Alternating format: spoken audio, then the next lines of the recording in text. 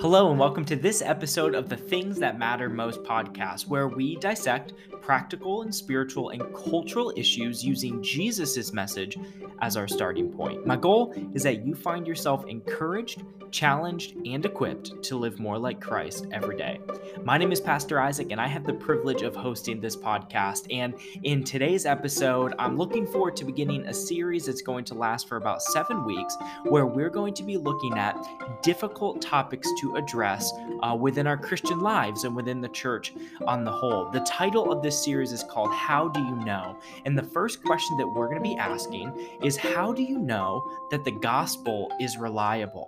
As I think about the Christian walk, as I think about our faith, this is one question that we absolutely have to be sure of, and that is that the message of Jesus itself is reliable. And so that's what we're going to look to tackle in today's episode. And I hope that it is an encouragement to you. I hope you find yourself equipped to take those steps with Jesus, not only in your own life, but to help share the message of Jesus with other people as well. So without further ado, let's jump into this episode where we ask the question, how do you know the gospel is reliable?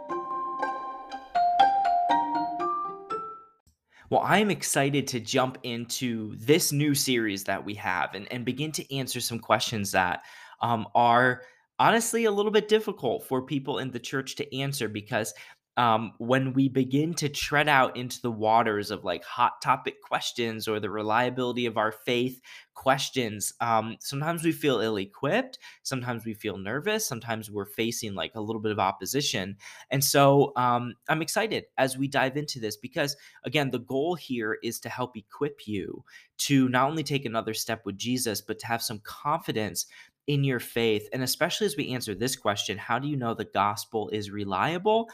I'm really hoping that this gives you at least a talking point or a platform the next time you're in a conversation with maybe like your children or a coworker or a friend who is not a follower of Jesus. I'm hoping that this gives you some sort of a platform, a bit of confidence as you go into those conversations. And I want to tell you, when I really realized that there is a deep, deep need for this to be discussed, especially amongst unbelievers or people that aren't followers of Jesus. So, several years ago, I was in my place of employment, and an individual and I were communicating about just kind of like our lives. We were sharing about our relationships, our hopes, our dreams, whatever it might be. And I just have like, generally speaking, a worldview that comes from being a follower of Jesus. And so I draw various assumptions in life off of that. And I know that this individual didn't. And the conversation kind of turned in such a way that this person was talking about their religion. And I won't tell necessarily the whole story, but I'll boil it down to the important part.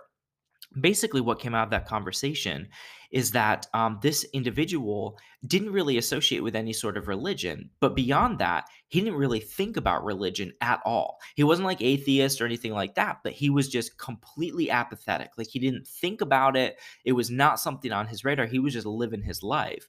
And I kind of like wanted to push on that a little bit because I was like, okay, that's interesting because it's so contrary to like the way I actually live life, like the presuppositions I have just in my existence. And so we were talking about it, and I pushed him a little bit about Christianity just to kind of ask him, well, what do you think about, these different things? That he kind of continually went back to. I haven't really thought about it. I don't really know. And so I asked him one final question, and this one kind of knocked me on my backside because I wasn't anticipating his answer. I said, well, let's start here. Like, do you think that Jesus was a real person? Because in my mind, I thought to myself, okay, this is pretty much something that almost everybody can agree on. Jesus is one of the most historically verifiable figures. It's not really much of a question that, I mean, at the bare minimum, that he was, at least a real individual in like human history. And he answered me pretty much how he answered every other question, which was, I haven't really spent any time thinking about it. I know that he supposedly has something to do with the Pope and has something to do with crosses, but I've never actually thought about it or taken it very seriously.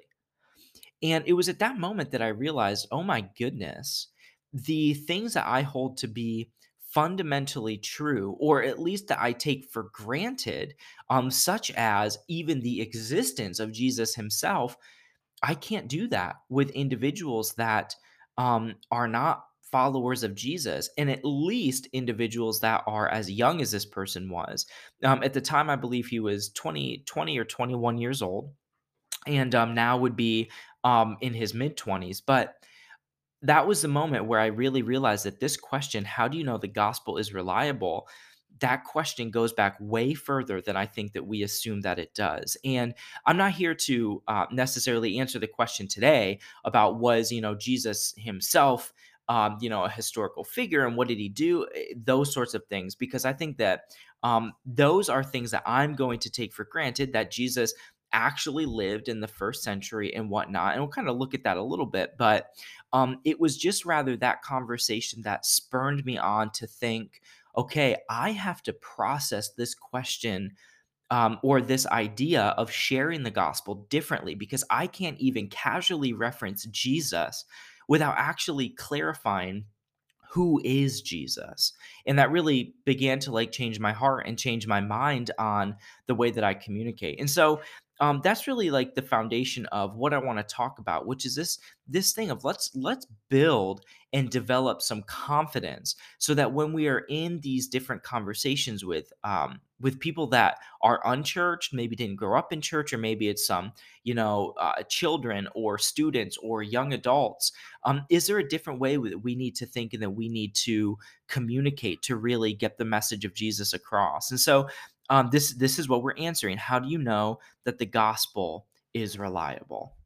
I think that it's important first to actually see what the authors of scripture say about this. As followers of Jesus, I think that we can go to the scriptures and we can see the mentality of the authors of scripture and how they process this idea. And this is the point I want to make. I think that the authors of scripture wanted us to not only ask that question, but they push us to have intense confidence in the message of Jesus. They want us to, and they provide continual affirmation and evidence of the reliability of the gospel message and our confidence in knowing that what Scripture says is true. Let me read you a few things here. This is the beginning of the book of Luke, and this maybe actually might be one of the most helpful verses that we have in expressing, the authors of Scripture's intent that we have confidence. This is right from Luke chapter 1. Many people have set out to write accounts of the events that have been fulfilled among us. They use the eyewitness reports circulating among us from the early disciples. Then this is what he says. I think this is so good. This is Luke 1 verse 3. Having carefully investigated everything from the beginning, I also have decided to write an accurate account for you, most honorable Theophilus. So you, get this is huge. So you can be certain of the truth of everything that you were taught. I think that that is absolutely beautiful. Whoever this guy Theophilus is, Luke is writing to him to say, "Hey Theophilus, I want you to have confidence." This is what he says in the beginning of the book of Acts, which is really our foundation and understanding of the early church, what happened in the development of the early church. Luke says this as he writes Acts. In my first book, I told you, Theophilus, about everything Jesus began to do and teach until the day he was taken up to heaven, after giving his chosen apostles further instruction through the Holy Spirit. So Luke wrote two books to this individual to help him know, hey, you can rely upon what you've been taught. And here's why. And then he gives this extremely accurate, not only well thought out, but well researched biography of the life of Jesus and then history of the early church. That's simply wonderful. And we know Luke, he traveled with Paul. He was there for so many things. And he went around, and we know that he interviewed various people and gathered his sources before writing these two texts. I think that that is simply incredible. We also see in Second Timothy 3, verses 16 and 17. This is what Paul writes to a young up and coming pastor named Timothy.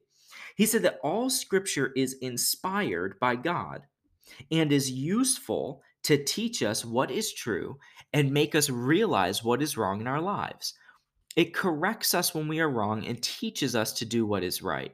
God uses it to prepare and equip his people to do every good work.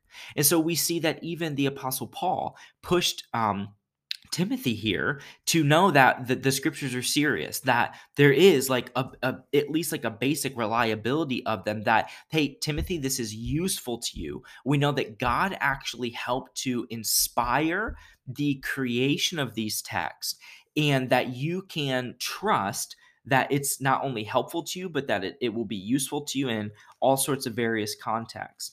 I really love this. The Apostle Peter wrote this in First Peter 3. Let's see, First Peter 3:15-16. This is what he says. He says, instead, you must worship Christ as Lord of your life. And get this, ready? And if someone asks about your hope as a believer, always be ready to explain it. But do this in a gentle and respectful way. Keep your conscience clear. Then, if people speak against you, they will be ashamed when they see what a good life you live because you belong to Christ. I think it is simply awesome that um, he says that if someone asks about your hope as a believer, always be ready to explain it. Peter pushes here to say, have confidence in what you believe, in this message of the gospel, because it is true. And I'm going to come back to that in just a minute. Last and certainly not least, in regards to just kind of these few verses that push this idea, is Revelation 22 verse 18. This is what the Apostle John had said. He said, now granted, this applies to the book of the Revelation of Jesus, so the last book of like the scripture that we have. However, it's very easy to apply this to the whole scripture, and there's thorough and accurate and reasonable ways to do this. This is what he said. And I solemnly declare to everyone who hears the words of prophecy written in this book, if anyone adds anything to what is written here, God will add to that person the plagues described in this book. And if anyone removes any of the words of this book of prophecy, God will remove that person's share in the tree of life and in the holy city that are described in this book. And so the Apostle John as well says, you need to be able to have confidence in what is written. And in order to ensure that if anybody manipulates what has been written here, which records the gospel of Jesus, which records the hope that followers of Jesus has, then they are going to be under the judgment of God himself. And so clearly, John is taking this very seriously. And so now I want to move on to a text that I really want to expound upon more thoroughly, because I think that it is extremely helpful. And it's once again written by the Apostle Peter. This is in 2 Peter chapter 1 verses 12 to 21, which is where we're going to hang out for just a little bit. So 2 Peter chapter 1 verse 12 reads like this. Therefore, I will always remind you about these things, even though you already know them and have been standing firm in the truth you have been taught. So Peter is saying, I know that you already know this, but I'm going to push this ball down the field a little bit more.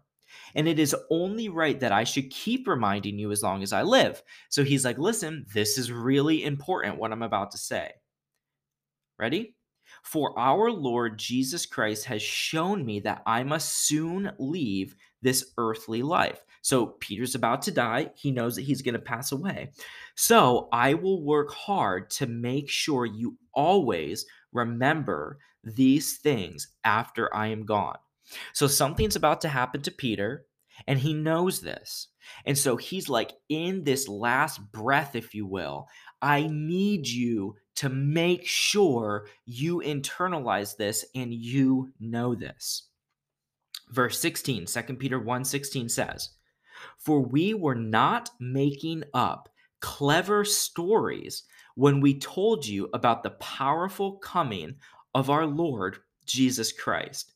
We saw his majestic splendor with our own eyes, When he received honor and glory from God the Father, the voice of the majestic glory of God said to him, "This is my dearly loved Son who brings me great joy."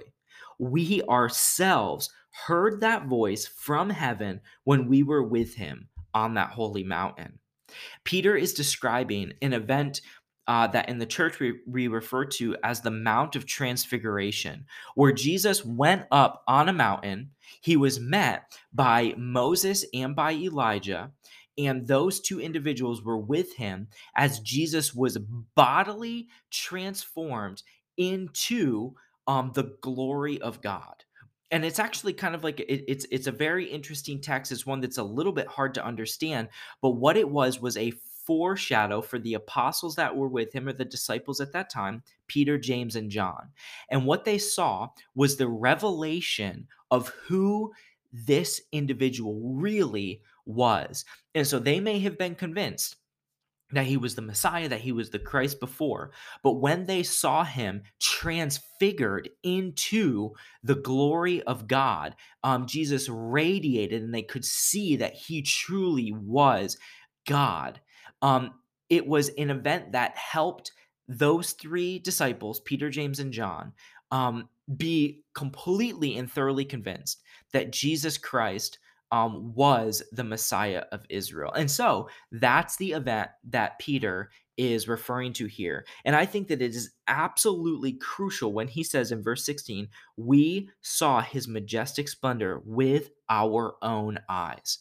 And I think that that is one of the most important components about all of the New Testament, which is the gospel account of Jesus and the history of the early church, that these individuals who wrote these things saw and experienced firsthand the things that Jesus Christ did and that happened in the early church. They are eyewitness accounts of all of the things that took place. And so I'm going to go into that more here in just a moment. But Peter wanted to say, with, in a sense, with his dying breath, we didn't follow mythologies and legends and clever tales. I saw this with my own eyes. And James saw this with his own eyes. And John saw this with his own eyes. We're telling you what we saw. And this was hugely important to him and gave the recipients of this letter that he wrote, it gave them confidence. And this is interesting because Peter doesn't stop there. This is what he says next. Because of that experience, right? Like I said, because they saw what happened to Jesus, they saw him in his glory on that mountain. Because of that experience, we have even greater confidence in the message proclaimed by the prophets. You must pay close attention to what they wrote, for their words are like a lamp shining in a dark place until the day dawns. And Christ, the morning star, shines in your hearts. Above all, you must realize that no prophecy in Scripture ever came from the prophet's own understanding or from human initiative. No, those prophets were moved by the Holy Spirit and they spoke from God. Peter was very excited after Jesus was transfigured and after they saw all of these things take place with his crucifixion, when they saw him resurrected and when the church was starting. He was like, "Oh my goodness, everything that the prophets had said and predicted came true." And I just want to share with you a few of the things that he may have been referencing, some of the prophecies spoken of in the Old Testament that I personally think are some of the most exciting. Just this is just a couple. Then I'll talk about where you can find some more. Let's see. The soldiers divided Jesus's garments and cast lots for his clothes when Jesus was on the cross. This was predicted in Psalm 22, which Jesus actually quoted some of Psalm 22 while he was on the cross. This is what it says in Psalm 22. "I can count all my bones. People stare and gloat over me. They divide my garments among them and cast lots for my clothing." And this is exactly what happens in John 19, verse 23. Two other ones here. Scripture says in the Old Testament, so that in the time before Christ, with like the prophets, and the king said they would pierce his hands and feet. In Psalm 22, it says, Psalm 22, let's see here, verse 14 to 16, the end of it says, "My enemies surround me like a pack of dogs. An evil gang closes in on me. They have pierced my hands and my feet." And of course, in Luke 24 and in the accounts um, following, we know that Jesus said, look at my pierced hands and look at my pierced feet," where he tells the apostle Thomas or the disciple Thomas, do you want to touch these things? We know Jesus was nailed to the cross, which is what the psalmist was talking about in Psalm 22. And probably one of my more favorite ones is that Jesus was buried in a rich man's tomb. Isaiah says this in chapter 53, verse 9. He had done no wrong, right? He was sinless, and he never deceived anyone, but he was buried like a criminal. He was put in a rich man's tomb. And in Matthew 27, we see that Joseph, a rich man from Arimathea, who was one of Jesus' followers, went to Pilate and asked for Jesus' body. And Pilate placed in order um, and Pilate issued an order to release it to him. Joseph took the body, wrapped it in a long linen cloth, placed it in his own tomb, which had been newly carved out of rock. Then he rolled a great stone across the entrance as he left. I think that that's just absolutely beautiful. And that's just three of these prophecies that Jesus fulfilled, which were some of the things Peter said. We have all of this confidence now because we know this message was reliable. It's estimated, and you'll be able to find this in the description of the podcast. It's estimated that at a minimum, Jesus fulfilled 300 plus prophetic utterances about the Messiah. Over 300. There were some things mentioned about the Messiah, the coming Christ, that haven't yet been fulfilled, which we know Jesus will fulfill. But just in his earthly ministry, there are over 300 ways that Jesus fulfilled these things. And so let's kind of pull this around. The question of how do you know the gospel is reliable? Scripture wants us to know the message of Jesus is serious from eyewitness firsthand accounts, from the way that the prophets spoke about Jesus, the way these things are irrefutable. And Peter said, "Hey, listen, in this last breath that I have, I want you to take the message of the gospel seriously and know you can trust it. You can trust it because we saw it with our own eyes. We heard it with our own ears. The prophets predicted it, and it's all come to pass exactly as the scriptures foretold." So we're one step closer to wrapping our head around the answer to this question, how do you know the gospel is reliable?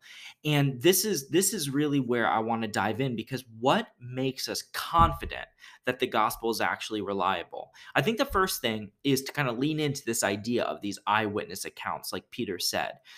There are, oh my goodness, book after book after book, probably volumes of books written on the significance of eyewitness accounts regarding the life of Jesus, like Peter mentions in Second Peter 1, which we just kind of exhaustively went over. And I also think it's good to note that the other authors of Scripture, they also were like there when different things were happening with Jesus, with the early church. Like they saw this stuff. And like Peter said, they didn't just follow cleverly devised tales, but they saw with their own eyes and they heard.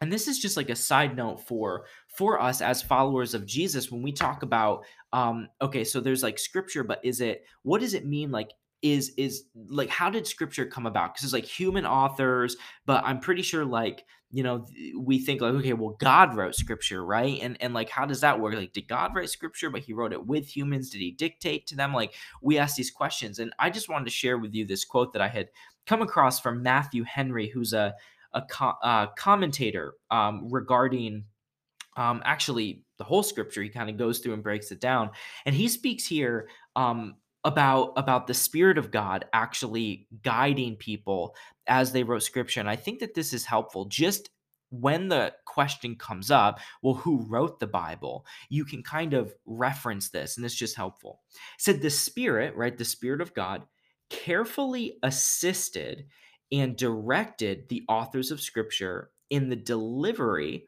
of what they had received from him, right? So he directed them. He didn't necessarily put the words in their mouths, but he directed them.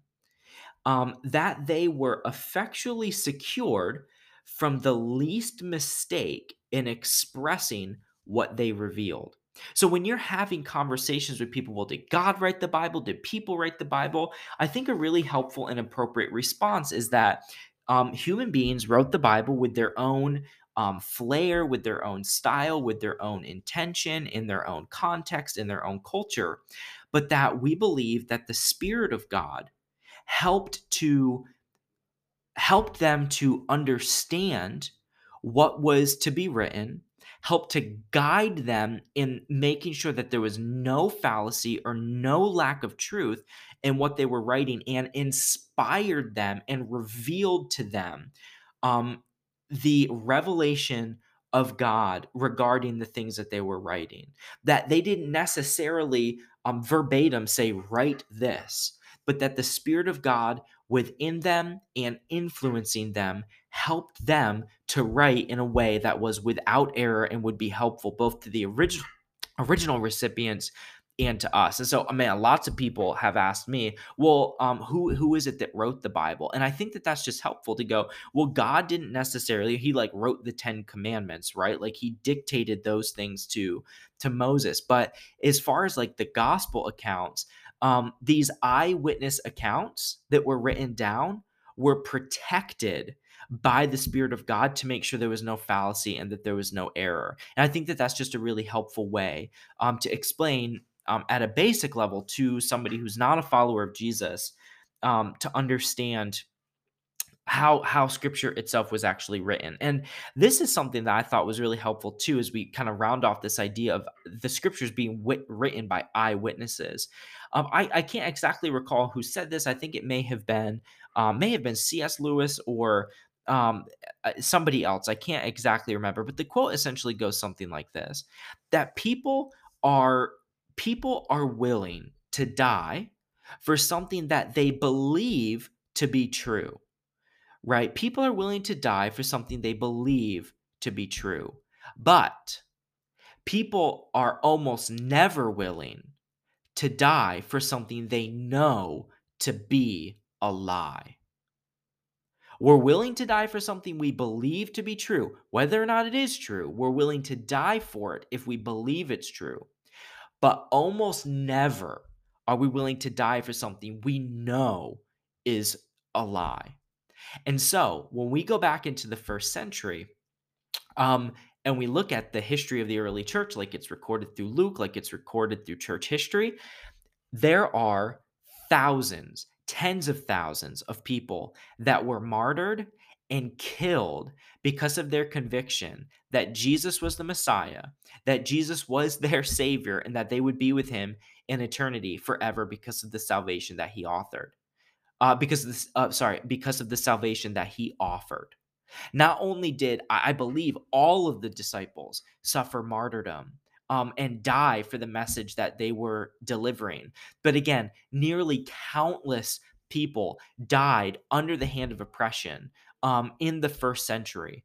And that is so significant for us because it gives us a confidence seriously in the eyewitness accounts of scripture being recorded.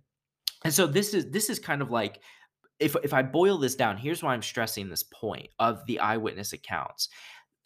Because what I'm trying to get at here is that at the bare minimum, we can have confidence that what was written was at least historically accurate. That at the minimum, we can know that what was written wasn't out of manipulation and wasn't out of deception. That these people, they saw it with their own eyes and were so convinced of it that they were willing to literally die rather than to say, no, this wasn't true. They were willing to die for it. And we're going to expand upon that a little bit more. And so I think that the next question I want to answer is, what about a historical interpretation of these gospel accounts? And so again, in answering the question, how do you know the gospel is reliable? We have the eyewitness accounts and the confidence that we can have in scripture to what was written in the first century.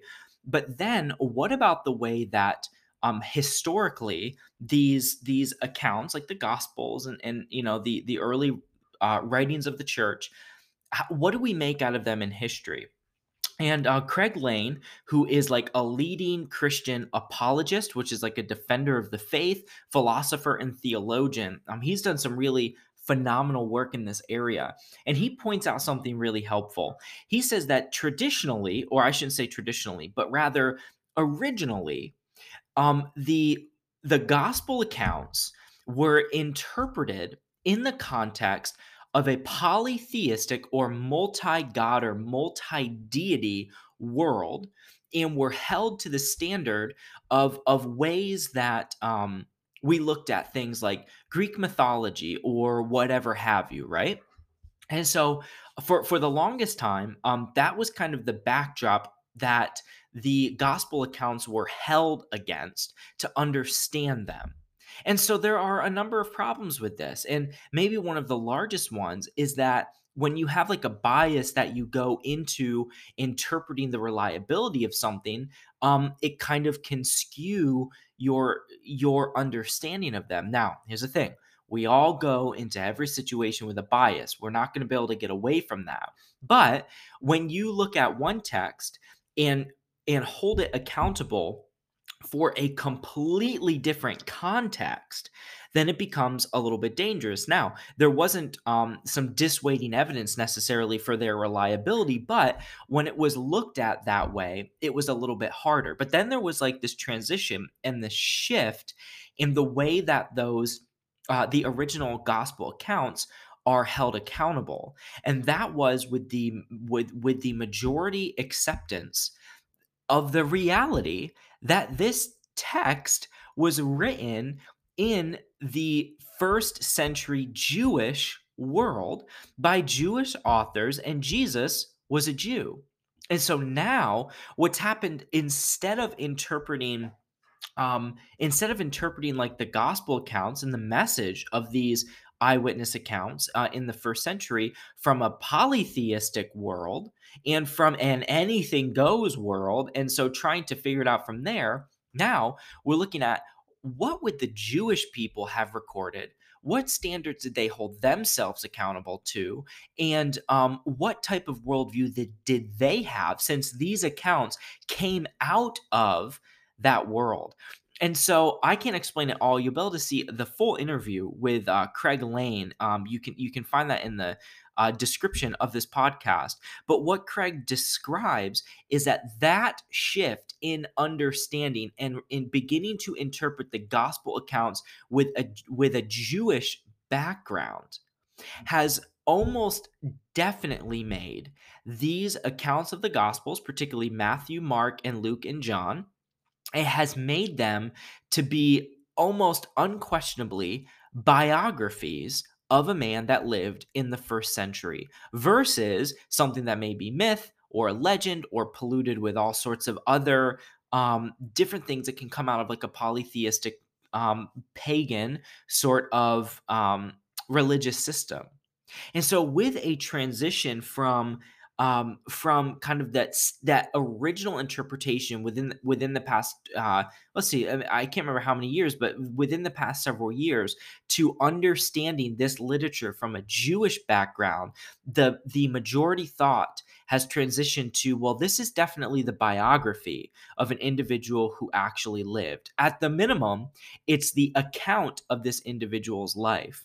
And I say that for this reason, because I want to move into this next point, that taking the accounts of Jesus seriously and at least knowing that what was written about him was at least accurate, whether or not you agree with his message is one thing, but at least knowing that the accounts that were written were not polluted, right, by other sorts of influence, that they were at least accurate to what those original authors had said, leads me into probably one of my famous quotes made by C.S. Lewis, who was an early in the 1940s and 50s. He was a Christian apologist. The guy fought through World War One, lived to write, actually lived through World War One, and was able to write a series of radio productions for individuals fighting in World War II to help them be encouraged in faith. And so Lewis said this, which was actually a thought that was originally stated by a guy named John Duncan in 1859. So this was not necessarily an original thought to C.S. Lewis. However, he kind of penned it. And I think that this is great. And again, it rests on the foundation that at the minimum, the gospel accounts are accurate records of a person who lived, and we have more confidence of that because of the Jewish context, Jewish and how Jewish historians handled things, and all of that stuff. This is what C.S. Lewis says in Mere Christianity. He says, I am trying here to prevent anyone saying the really foolish thing that people often say about him being Jesus. I'm ready to accept Jesus as a great moral teacher, but I don't accept his claim to be God. That is one thing we must not say. A man who was merely a man and said the sort of things Jesus said would not be a great moral teacher. He would either be a lunatic on the level with a man who says he is a poached egg, or else he would be a devil of hell. You must make your choice. Either this man was and is the Son of God, or else a madman or something worse. You can't shut him up for a fool. You can spit at him and kill him as a demon, or you can fall at his feet and call him Lord and God. But let us not come with any patronizing nonsense about his being a great human teacher. He has not left that open for us. He did not intend to leave that open to us. Now, it seems to me obvious that he was neither a lunatic nor a fiend, and consequently, however strange or terrifying or unlikely it may seem, I have to accept the view that he was and is God. When we answer this question, how do we know the gospel is reliable? Sometimes we forget to actually talk about the gospel, to actually talk about the claims of Jesus of Nazareth, who lived in the first century. And I think what C.S. Lewis is saying is that we need to make sure that we avoid this idea that we just say, well, Jesus was a good person. I don't really know. As followers of Jesus, we need to avoid this idea of kind of having this lackadaisical or kind of casual approach to the claims that Jesus made. Because when we actually look at what Jesus said, we don't really have an option to go, oh, this is good. It's not great, but it's fine. It's whatever. It's good for you, or it's not really good for me, but you can kind of do, whatever you want, which is that kind of casual, postmodern kind of mindset that sometimes we even have. But oftentimes, unbelievers or people that aren't followers of Jesus have. The thing is, when you actually look at what Jesus said, the guy was absolutely off of his rocker.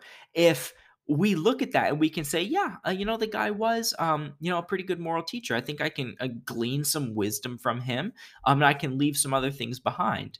Jesus literally, like C.S. Lewis said, Jesus did not leave that as an option for us. If you look at Jesus's message, the guy was either a madman or he was the Son of God, because Jesus's claims to be God are massively impactful to the rest of his message. Now, there was one little plot hole with what Lewis said, which is that the idea and the teaching of Jesus may be disconnected from reality, which again is kind of what we talked about before. Which is, can you accept at a minimum the reliability of the gospel accounts? And so, with this thought of, well, maybe Jesus was a good moral teacher in the first century, but all of those claims to be God and all of that different stuff developed as legend later on. And I want to read this to you because C.S. Lewis actually addresses this too and kind of pushes the other thought even a little bit further down the field. He says this, now, as a literary historian, I am perfectly convinced that whatever else the Gospels are, they are not legends. I have read a great deal of legend, and I am quite clear that they are not the same sort of thing. The Gospels are not artistic enough to be legend. From an imaginative point of view, they're clumsy. They don't work up to things properly. Most of the life of Jesus is totally unknown to us, as is the life of anyone else who lived at that time. And no people building up a legend would allow that to be so. Apart from bits of the Platonic dialogues, there is no conversation that I know of in ancient literature like the fourth gospel. There is nothing, even in modern literature, until about 300 years ago when a realistic novel came into existence. What Lewis is saying is that the idea that the claims of Jesus could have been fabricated later on is completely false. There's no way, because the gospel accounts don't contain anything that indicates they may be a legend or they may have developed through mythology or over time. And so, therefore, what Jesus said doesn't leave open for interpretation that he was just a good moral teacher, but rather we have to really wrestle down, okay, were the claims of Jesus serious or were they not? Because we can't just say he was a good guy and I'm going to leave it. And so, again, in answering the question, how do you know the gospel is reliable? I think you actually have to look at what Jesus said and you have to hold him to the standard of what he said. And he said, I am the Son of God. And we kind of go, okay, now what do I do with that? Because we know we have an accurate record of what was said. We have an accurate record of the claims that he made and the life that he lived. But now, what is it that I actually do with that? And I have found in conversations with people that if I can chip through the barrier of the questioning of the reliability of the gospel, as we begin to get there, one of the next key things to do is to actually look at the claims of the gospel and see if those claims themselves are reliable.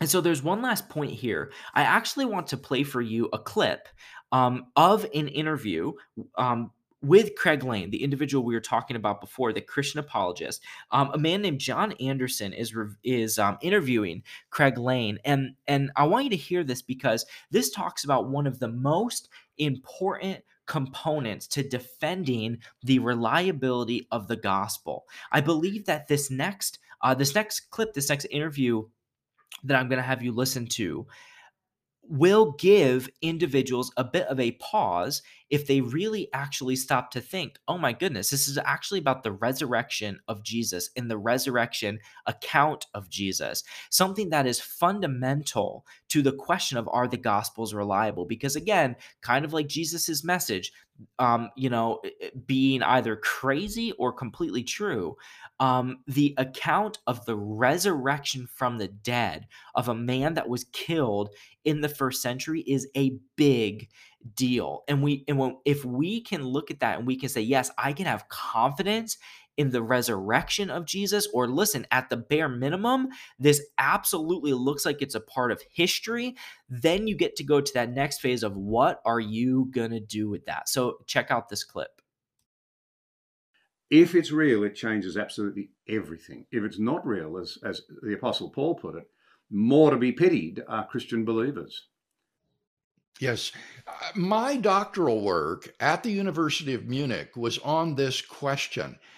And I was quite taken aback, quite surprised to discover that the central facts undergirding the inference to the resurrection of Jesus are actually acknowledged by the wide majority of New Testament critics today, be they Christian or non-Christian, liberal or conservative.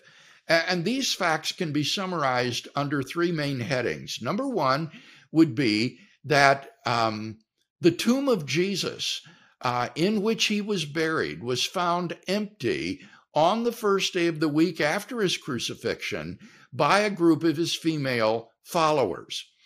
The second fact is that thereafter, different individuals and groups of people came to experience appearances of Jesus alive after his death, following his crucifixion. And then the third fact would be that the original disciples suddenly and sincerely came to believe that God had raised Jesus from the dead despite every predisposition to the contrary.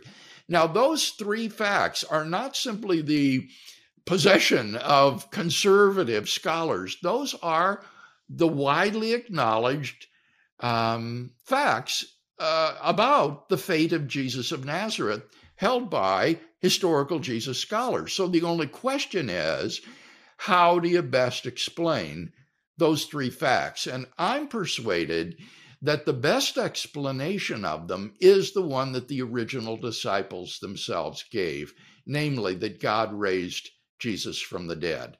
And this is so significant because if that is the best explanation, that means that God has publicly and dramatically vindicated those allegedly blasphemous claims for which Jesus of Nazareth was crucified, and that therefore he, in fact, was who he claimed to be. To have confidence that Jesus was who he claimed to be is really this discussion of how do you know that the gospel is reliable. And so let's get right down to it. I'm going to give you 4 tools for you to use when you are in conversation with someone who's not a follower of Jesus or who's questioning your beliefs, or for goodness sake, maybe even when you're questioning your own belief. So, number 1, a confidence that you can have that Jesus was a historical figure from the first century whose life and claims are extremely well documented. You can know that Jesus was real, that his claims that we have were actually made. I'm not telling you what you do and don't do with the claims that Jesus made, but you can have confidence that he lived, that we have an accurate account of his life. We have several accounts, but collectively, we have a very accurate account of this man who lived in the first century that you can go to and you can say, okay, at the minimum, there's a reliability of the accuracy of the life and the teachings of this man. And hopefully, some of what we talked about has given you that confidence. Number 2, Jesus' message was too dangerous to falsely proclaim. It makes no sense to do this at the risk of your own life. Jesus was radical. His message was radical. His disciples continued his radical message. It got him killed. It got them killed. It got thousands of people killed. And it makes no sense to do that, to push that forward, to teach that message, knowing that it probably or likely will cost you your life. But yet we see so many people willing to die for the message of Jesus. And so then again, it doesn't necessarily tell you, yes, it's absolutely true. You should embrace everything. But what it does is it gives us confidence to know that there's a reliability of the gospel, because if it wasn't reliable, then people wouldn't have been dying in wave after wave of persecution to continue on with a superstitious lie. And again, we see that kind of in Peter when he said, "Listen, I'm about to die, and I want you to know this stuff is true. This stuff is legit. You can talk to the eyewitnesses." Something that I didn't actually mention. I thought this is fascinating as well, that the Apostle Paul mentions that there was at one point in time the resurrected Jesus who appeared to 500 people at one time and gave them instruction. 500 people. We don't know where or when that happened, but what we do know is that Paul said, you can still talk to most of them. I think that that is awesome. He said, he's like, hey, listen, don't necessarily take what I say for granted. Go talk to these 500 people that saw Jesus alive themselves. I think that's pretty incredible. Number 3, once we are aware of the claims and evidence of Jesus, it's silly to ignore them. This is where, like what C.S. Lewis came in and said, once you know what Jesus said, you can't just go, oh, I'm just going to let it be. Well, you can, but it's silly to do so because the claims of Jesus are extraordinary. Like if somebody comes and claims to be God and then does all of these things and disrupts history in the doing, you really gotta do something with this, right? Like it's not okay to just ignore. The enemy wants us to ignore it. The enemy wants us not to care. With the individual that I worked with, I told you about at the beginning of this episode. That is exactly how the enemy was winning by allowing Jesus's message and his life to be almost a non-existent thing, because once you start getting into this question, it becomes very evident that we have an accurate account of this person, an accurate account of his claims, and we are compelled to do something with what is said. And then lastly, if you're a follower of Jesus, your own life is a witness to the gospel's truth. Don't discount the impact of your own life's testimony of the reliability of the gospel. Now, people's experience is not always particularly reliable, but it is always very helpful in helping us to understand. And your story, or the story of somebody you love, or the story of somebody else that you know, our own stories even today help speak to the reliability of the gospel. The person with cancer who has complete, legitimately, like a supernatural type of peace in their heart and in their soul, that is um, a testimony to the reliability of the gospel message of Jesus. The way people experience provision, unexpected in the time when they need it most. The way that ministries experience growth and have the ability to impact communities and people's lives is a testimony of the reliability of the gospel. Jesus is still active, he's still living, he is still working today to continually help us know the gospel is reliable. When you treat your employees or your associates kindly, when you could be rude to them or when you could condemn them for something they've done, that's a testimony for the reliability of the gospel. When you don't lie and cheat on your taxes and your accountant sees that, that is a testimony to the reliability of the gospel. When you're honest and transparent with somebody you're selling something to, and they see that, that is a testimony to the reliability of the gospel. And so I would just encourage you, don't discount your life as a testimony to these things. And so collectively, as we've gone through that, the authors of scripture, they want us to know that we can trust these things, as we have eyewitness accounts, as we have the backing of historical interpretation on our side, and the understanding that the Jewish culture interprets how we should see the text of the gospels. And as we have Jesus's claims recorded, and as we have all of this stuff come together, you should know that you have these four tools: that Jesus's life was well documented, that Jesus's claims were too radical to be willing to die for if they weren't, at the minimum, if they weren't true, that they happened, that Jesus's claims are too radical to ignore once we're kind of exposed to them, and that your own life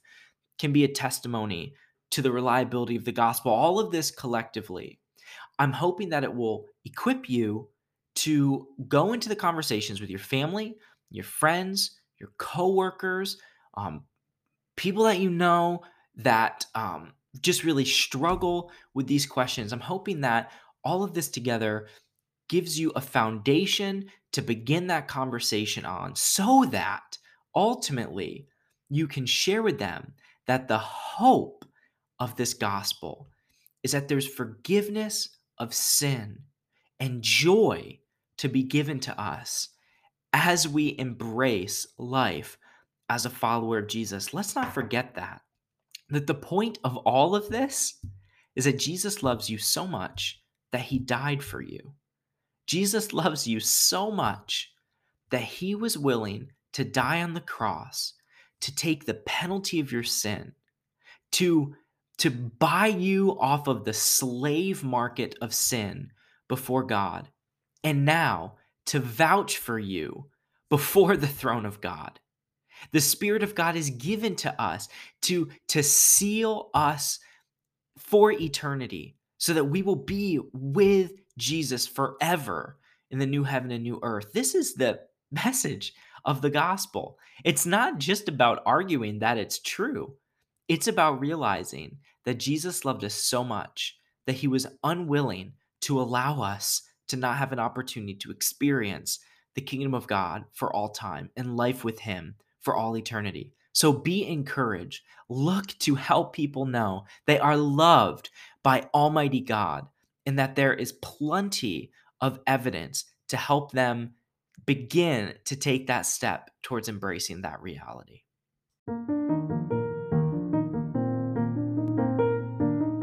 I hope that you are walking away from this episode feeling equipped to go into those conversations with friends or with family or whoever it might be, and to say, you know what, I really do believe that the message of Jesus, the gospel, is reliable, and I'm ready to dialogue about it. At the bare minimum, I'm ready to say, listen, there's enough evidence here that you should take this seriously as you explore it. And so, until we are together again, I simply want to say thank you for joining in on this episode of the Things That Matter Most podcast.